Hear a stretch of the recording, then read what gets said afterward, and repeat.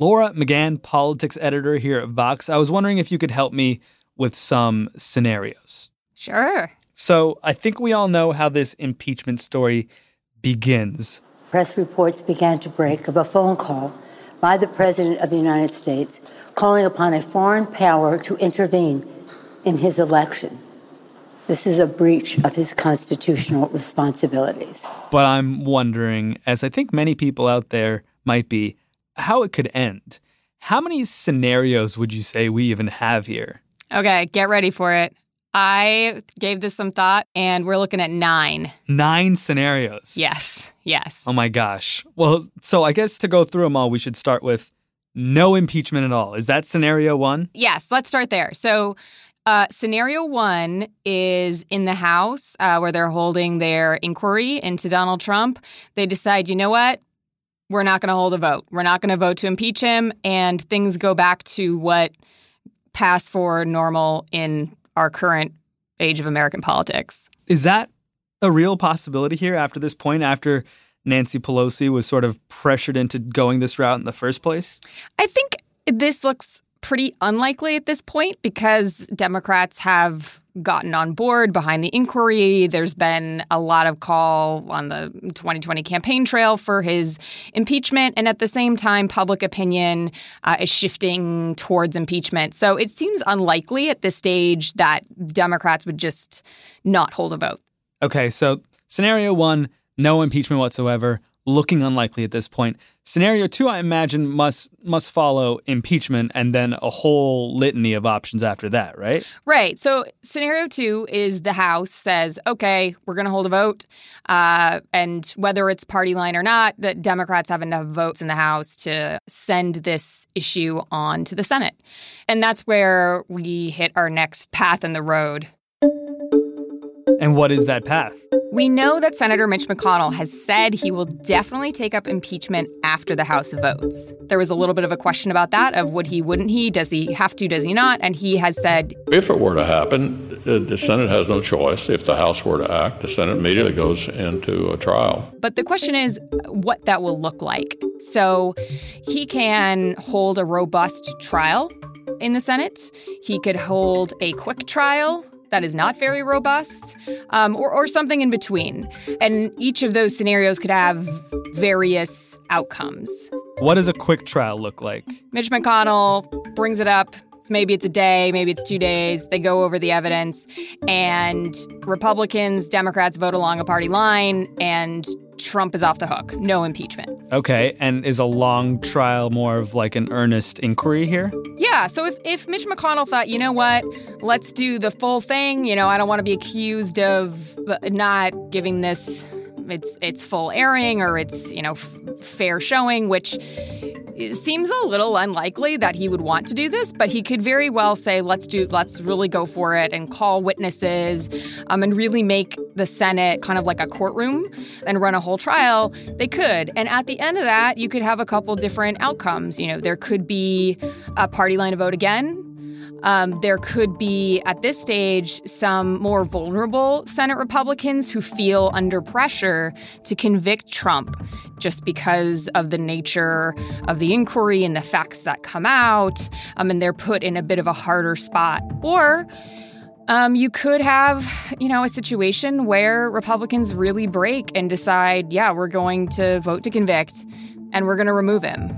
That's the kind of the third option of what could happen. That's the big one. That is the big one. That's the biggie.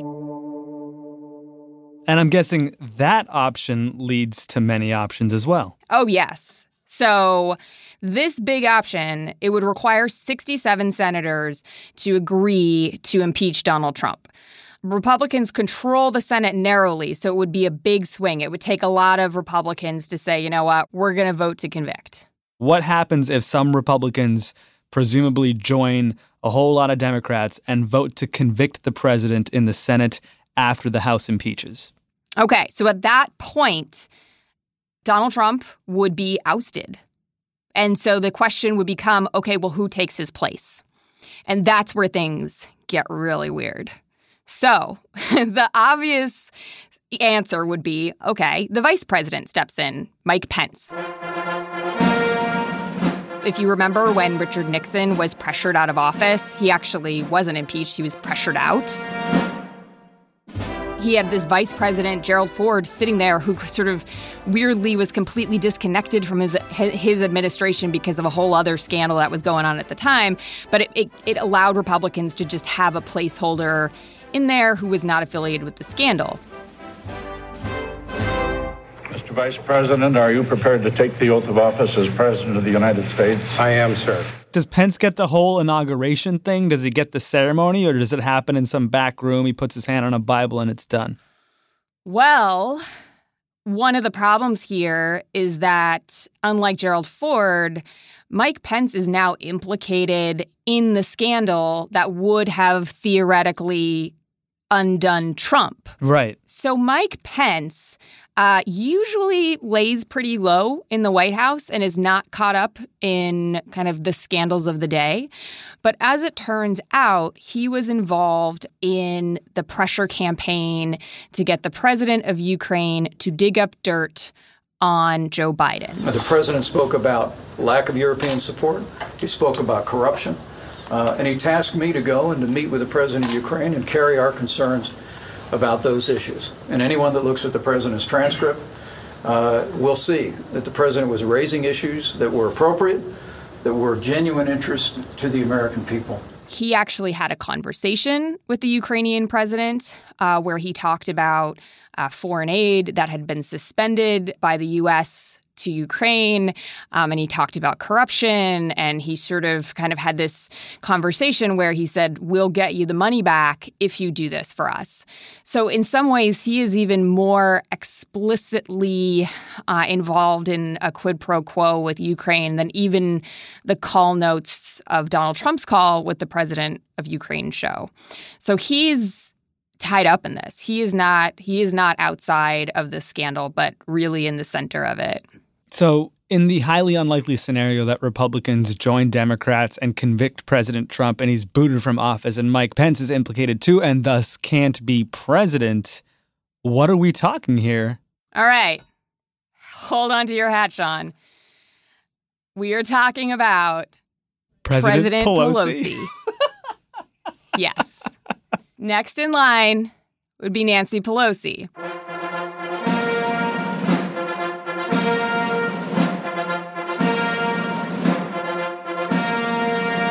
Does she even want it? I thought she's happy as speaker.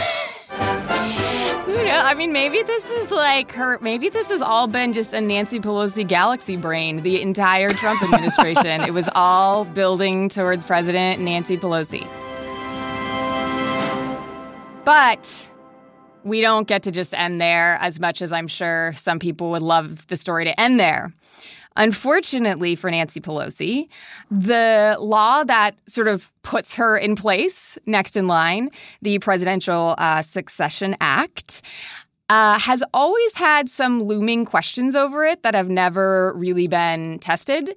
And the issue is basically that there are some legal scholars who think that putting the Speaker of the House or the Senate President pro temp, who is Chuck Grassley, that they don't qualify under the language of the act. So before Nancy Pelosi became President Pelosi, there would likely be a challenge, and likely that challenge would end up in front of the Supreme Court. The Supreme Court is now controlled by conservatives, and so there's a very good chance that we would see an outcome in which President Pelosi gets to go back to being Speaker of the House Pelosi, but not President Pelosi. Does George W. Bush become president again if it goes to the Supreme Court? No, there will be no Floridian influence here or anything like that. But next in line is the Secretary of State. Pompeo? Yes, but we run into another problem. Right. So Secretary of State Pompeo is also implicated in the Ukraine scandal, possibly even more so than Mike Pence. For those of you who rightly are living your lives every day, Secretary of State Mike Pompeo was on the infamous call listening in when Donald Trump tried to pressure the Ukrainian president into investigating Joe Biden. And he was subsequently involved in what I would call a cover-up of the call. The Wall Street Journal is reporting that President Trump pressed the president of Ukraine 8 times to work with Rudy Giuliani to investigate Joe Biden's son. What do you know about those conversations? So you just gave me a report about a high-secret whistleblower campaign, none of which I've seen. He was explicitly asked about it and sort of played dumb. It turns out he's been involved in other ways and in contact with Rudy Giuliani, and so he is very caught up in this, and possibly worse because he is using the sort of trappings of the State Department to help Donald Trump out in all of this, which is arguably worse, possibly, than Pence doing one weird conversation. It's hard to say. And then who's president? So, get ready, America, for President Steve Mnuchin. The Treasury Secretary. That's right. Oh, no, the guy who made the Lego movie. Everything is awesome. Everything is cool when you're part of a team. Everything is awesome. Yes, he definitely made the Lego movie. He was this underwhelming choice for Secretary of the Treasury. However, appears to have no connection to pressuring international leaders into looking into conspiracy theories about Joe Biden. So, therefore qualified to be our president. Everything is awesome. Everything is cool when you're part of a team. Okay, Laura, I was counting that whole time. So we've got no impeachment whatsoever. We've got the House impeaches, but the Republican Senate does not. We've got the House impeaches and the Republican Senate convicts, with Mike Pence becoming president, with Nancy Pelosi becoming president, with Pompeo becoming president, with Mnuchin becoming president. But there is one more option here, right? There is. And it's kind of like the funniest, most absurd of them all. So there is a certain irony to it because Donald Trump is kind of being accused of bullying or strong-arming the president of Ukraine. And another option would be for Republicans to kind of bully and strong-arm Donald Trump behind the scenes and get him to resign. That's what Republicans did with Richard Nixon. I think we've arrived at a point where both the national interest and his own interest will best be served by resigning. It's not just his enemies who feel that way. Many of his best friends, and I consider myself one of them, believe now that this would be the most appropriate course. So the last option scenario on the table here is that President Donald Trump resigns. Yep, that he just quits. Which seems the least likely of them all. We haven't seen him show any other acts of humility in his long career in public life, so it seems pretty unlikely this time around, but who knows? You never know. More likely to me seems like the Senate could convict Donald Trump, he'd be booted out of office, but then he would just try to run again in 2020. Is that a possibility? So if Donald Trump is impeached by the House, but not convicted by the Senate, he can, of course, run again in 2020. If he's convicted by the Senate and removed from office, strap in because this is just an unprecedented moment. We don't know if what kind of legal challenge there would be if he tried to run again. I mean, from a political standpoint, the only way he would be ousted is if public opinion had turned against him so hard that Republicans just thought we have to get rid of this guy. But, could he theoretically mount a campaign? I mean, it seems like the answer should be no if he's been removed from office, but it's never been tested in American history, so we don't know how it might play out. So am I wrong in thinking that the most likely scenario here is that the Democrats vote to impeach, the Republicans do a perfunctory trial, and Donald Trump never gets convicted? I think if you had to ask me, what would happen today, I think that is what would happen. But they're not moving forward today. And what we've seen happen is public opinion sort of shifting in favor of impeachment. So if more comes out that's damaging to Trump and public opinion continues to shift, we don't know. I am not so bullish that the only outcome here is that Donald Trump skates away. Laura McGann, politics editor at Vox.com. Thank you so much for running through wild scenarios with me. Oh, sure. You're welcome, Sean.